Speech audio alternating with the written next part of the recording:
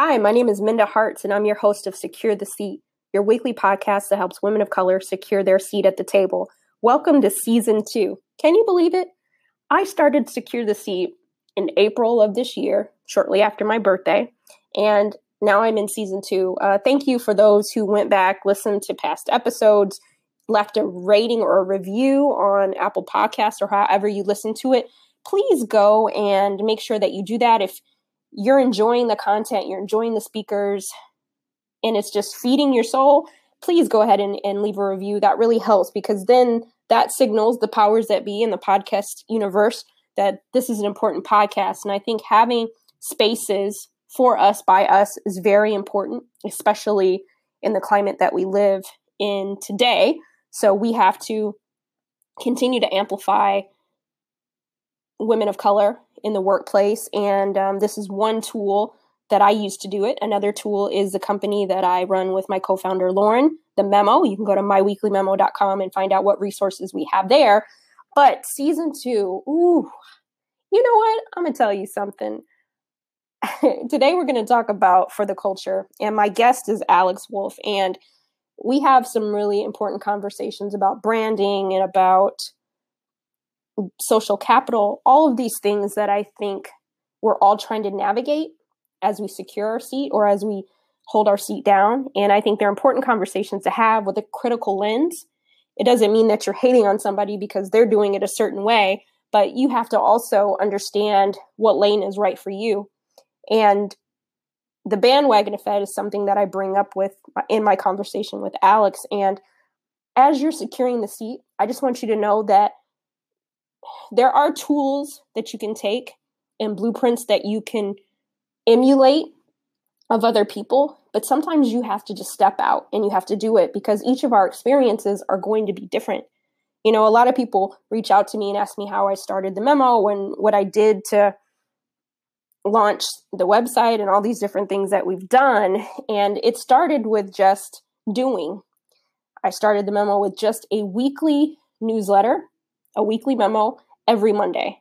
And that's something that we continuously do. And so I just want to encourage you, if there's something that you want to start or do, just do it and be consistent with it. And know that if everybody's starting a podcast or if everybody's doing this, it doesn't mean that you have to do that as well, but it could mean that too. But think about what securing the seat looks like for you. You don't have to do it just because everybody else is doing it. Do it because you want to solve a problem. And I think as we think about our purpose and we think about our impact, what problem are you solving? And how will that help others? And I think if we always look at things from that perspective, then it helps guide us and keep us on the right track. But hey, I haven't been talking in a couple of weeks, so, I could probably take on this whole episode, but I do love the fact that Secure the Seat is short and sweet. And so I want to introduce you to Alex Wolf. She's an author, a technologist, entrepreneur. And as I mentioned before, she has a new book called Resonate, and you can go to mindahartz.com and purchase that. One thing that I've learned, I have a book coming out in April 2019, and over the last couple of years, I've been more intentional about buying books by women, but specifically women of color, because I know how hard it is for us to get book deals and signal to the powers that be that our writing matters and that there is a demographic for it. And so I want you to go and purchase Alex's book, buy it for a friend, buy it as a Christmas gift, a birthday present. The more that we do that, the more we help another secure their seat. That provides opportunities for us as well. And so I hope you enjoyed today's episode For the Culture.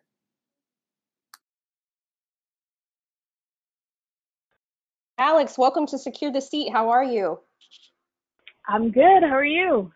Doing good. I'm ready to jump into our convo, but before we get started, why don't you tell everybody a little bit about you? Okay, my name is Alex Wolf. I am an author and an artist with a business background. I care a lot about technology, social technology, human nature, and art. I love it. I love it. I have to tell this short little story.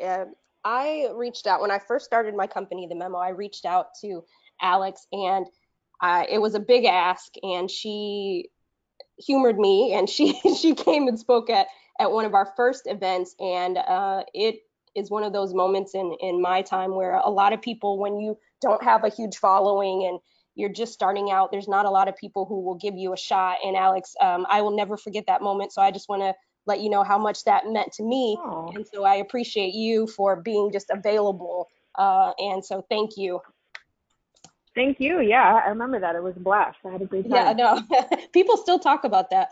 Well, so just to let you know, you made an impact that day. But our episode today is called For the Culture, and I want to ask you some questions. We'll get into your new book and just get into the nitty gritty. And the show is called Secure the Seat, and I'm real intentional about giving other women of color the tools and the resources they need to secure their seat, rather it's creating their own table or sitting at someone else's, but having the tools and the resources they need. And one of those things we Right. need is social capital. So, what is your definition of social capital, and do you think we need it to be successful in today's landscape?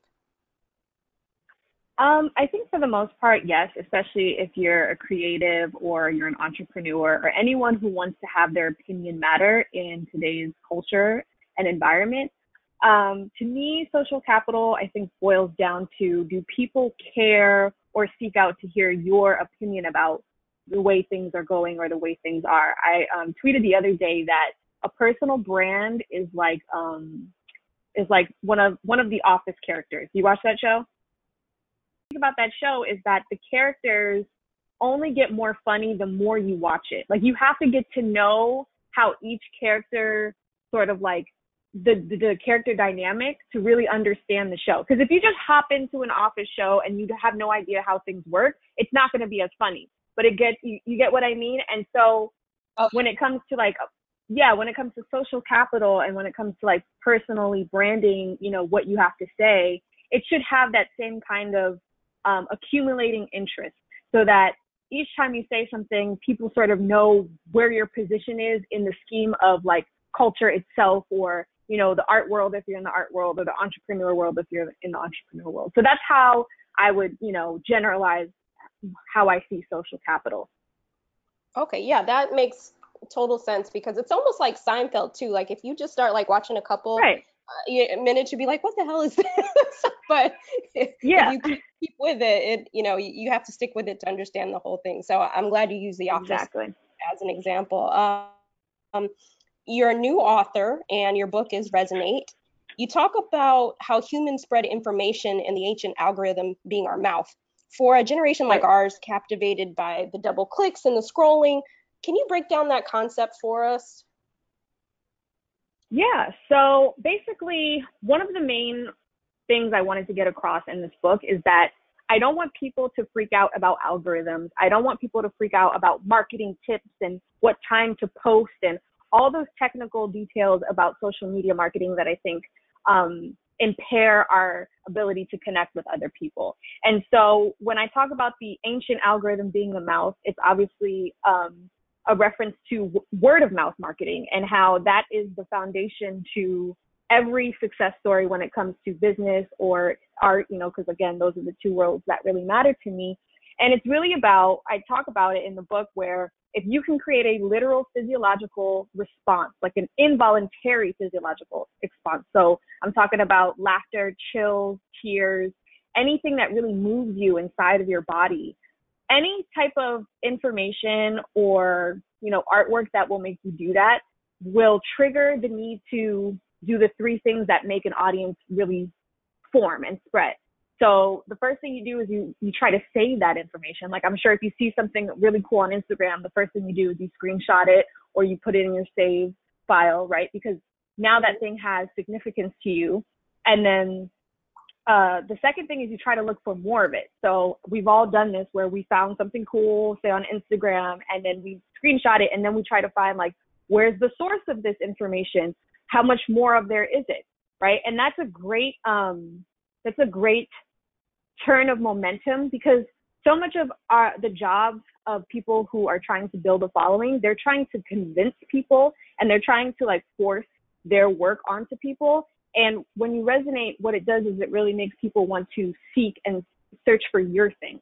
So if someone feels compelled to look for more, that's a great type of what I call real engagement, right? Where people want to do it out of their own time and their own, and, you know, in the privacy of their own homes.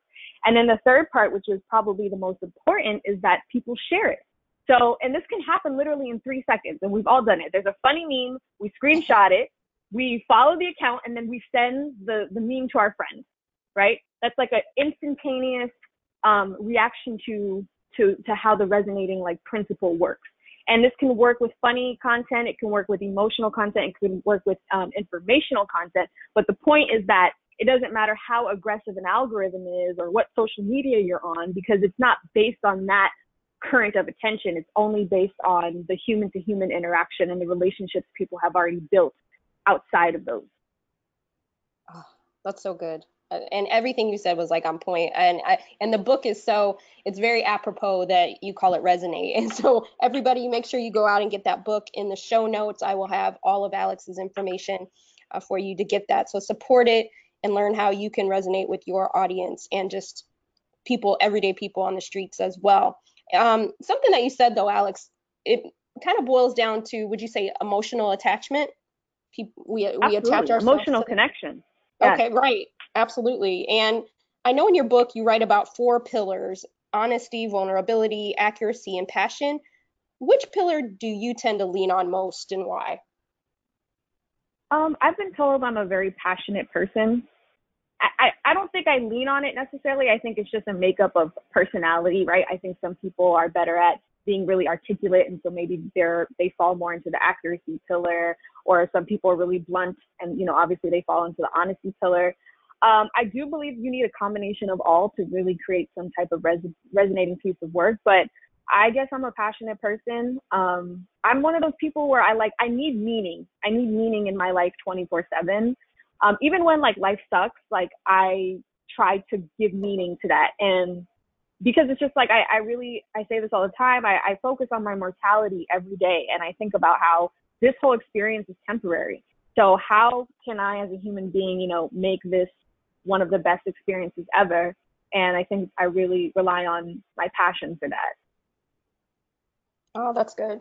Yeah, that's interesting that you think about that every day. I think that's a good way. I was just reading something on a mentor of mine, Tiffany DeFoo's Twitter page, and she was saying that, you know, today someone said to her, you know, if today was your last day to live on this earth, how would you go about your day? And it made me think about what you said, just the things that we do and the decisions that we make, living it like it's our last.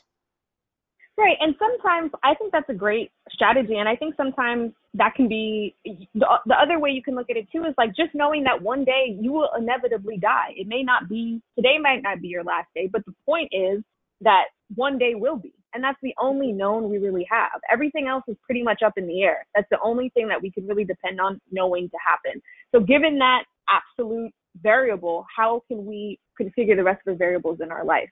Because I think a lot of us walk around really not thinking about the fact that there will be a day, you know, where that happens. Yeah, absolutely. And I'm much older than you, Alex, so I think about it a little more often. But yes. But, you know, doing the best that we can while we're here. And while, you know, one of the pieces of your life, you built a wildly successful platform called Boss Babe. And for those who may not know that, which I'm sure they do, you became an influencer. And now we live in a society where many women want to be influencers in some way, shape, or form and have their seat at the table. How important is branding as you build a platform and become an influencer? Well, okay, so we're talking about personal branding, right? Because there's faceless and then there's personal. Yes. Okay. So if you want to tap into both, or you want to just take which one you think is most important right now, your call. All right. Well, I can already hear like the people who don't want to do the personal branding wanting to know the answer to this question too. So I will say one of the common denominators of all brands is that they need personality. So even if it's not your face on the front of every picture or whatever the tone of the combination of the images, the verbiage you use, the philosophies you stand by, all of those need to create a cohesive personality that people can feel attached to. So like, you know, Glossier does a great job of this, the skincare brand that, you know, has kind of blown up in the past few years. Any brand that doesn't have a face, if it's going to stand out in 2018 and beyond, it definitely needs to have some sort of philosophical root and value. And of course, like I said, that goes across the board, but that's where a lot of people get confused as far as like, you know, well, which one should I do? The point is both of them are going to have a say in the culture. And do I think it's important to have a personal brand? Unfortunately, yes. And the reason why I say unfortunately is because I think a lot of people are getting very confused about what that means they'll have to do. I kind of make a joke about, in the book and when I do talks, of how people think a personal brand means you got to hire a professional photographer and take pictures like that look like you've never had a bad day in your life. And, you know, you have to like pick 3 colors and then you're done. And, I think many people have been there, and we've all been there. I've been there, but that's not really what a personal brand is. A personal brand is really just a synonym for personality again. And I talk about how the primary reality we're living in is now virtual reality, meaning how we engage and interact with each other online. So it's about the way you show up on there is going to distinguish how people associate you and the personality that you have. And so that's why, you know, beautiful pictures and colors, they can enhance that experience, but you can't rely on that alone for people to really understand who you are and what you stand for and what you care about. That has to be done by actually, you know, voicing those things and illustrating those things out to your audience and to the ether. Yeah, wow. I'm glad you touched on both, because I even think about when I started the memo, I bucked against being the face of the brand. Like, I did not want to do that. I just wanted to be very faceless. My co-founder, she didn't want it either. But the more we enter into that space, people want to connect with you. And so you kind of have to have people prefer a face. Yes. Yeah. Yeah. So I'm glad you did that. And for those people who feel like, no, I don't want to be the face, you know, then you don't want a brand, right? Absolutely. Yeah. People talk about it like anyone can do it. And I'm like, I'm sorry. I hate to be the bearer of disappointment, but this is not something everyone can do. It takes the willingness to put yourself out there. And that's something only minority of people have. It's not the end of the world. There's other jobs, but, you know, I think that should be said now, because I'd rather be honest than, you know, convince a bunch of people to go in a direction that's not going to be prosperous for them eventually. Yeah, it's an ugly truth, but it's reality, you know, and it's not for everybody. Yeah. I think my whole thing too is that's why I said unfortunately in the beginning of this question, because I don't want to create a system in which that's an ugly truth. It should just be a truth, because I firmly believe there's enough other things that need to be done that pay great and that can fulfill people's lives that go beyond personal branding. So that's good. You know, I love the way you think, because I want to ask you like 100 more questions, but I'm looking at I was thinking of them. I'm like, stick to the script, Minda, stick to the script. Okay. But yes, that is true. There are a lot of other jobs. Everybody does not have to have, you know, 1 million Instagram followers, or there are other things to do and how to Please, God, no. Yes. It's all good. The other thing, I think while we're talking about it, feeling like we have to do it because the next person is doing it, that bandwagon effect. We see it a lot, definitely in communities of color, where, you know, you feel like you have to do a podcast or create a t-shirt line, like you're not doing enough if you're not doing what everybody else is doing. Do you think as a culture we've lost our ability to be innovative because we're just kind of copying each other? Or I'd love to hear your thoughts on that. I think the bandwagon echo chamber thing is a total like normal sort of behavior for humans. Like, humans have been doing this forever. Like, oh, what's cool? This is cool. I'm going to do it. I think, you know, the internet has probably made that very clear and obvious, but those are normal social patterns. Now, as far as the question about is innovation declining, innovation again is also a very it's only something a small percentage of the population has the guts to do. It's always been that way. And so when I think about like creatives and people who feel like they need to start a podcast or whatever, sell t-shirts because that's going to make them appear to be more put together. I actually have a lot of theories behind why I think this has gotten to the point that it is.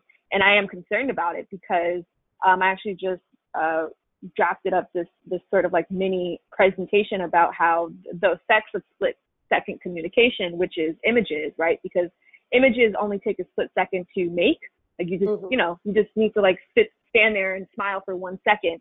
And since our culture is communicating via images, we are communicating sort of in just with these like really beautiful split second moments of our life. And it totally neglects the hours and days and months of which we are in agony and confusion and pain.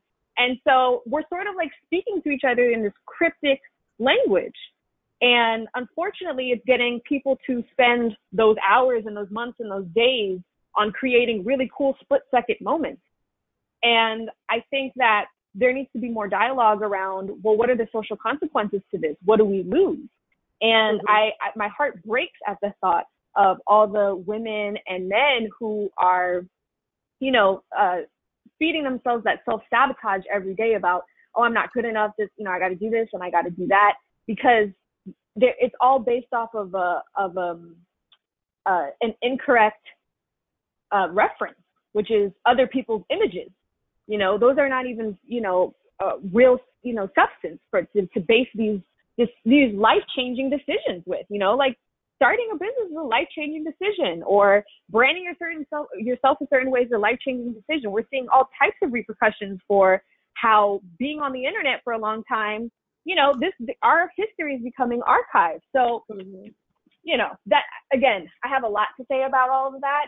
I think that we're as innovative as we've probably always been, which is just a little bit, but it doesn't mean that we can't ask these questions. And it doesn't mean that, being innovative and doing things that fulfill you are mutually exclusive. Like they don't have to be related to each other. Like we can still find out solutions that make us feel better than what we're doing now without necessarily having to innovate entirely, but just by being more true to ourselves and saying, F this, So yeah, no, that's my answer. I love it. And wherever you're doing the presentation, please let me know. I definitely want to hear more about what your thoughts on this, because I think what we're lacking. Yeah, I made a video out of it. I'll send you the link. Yes, please do.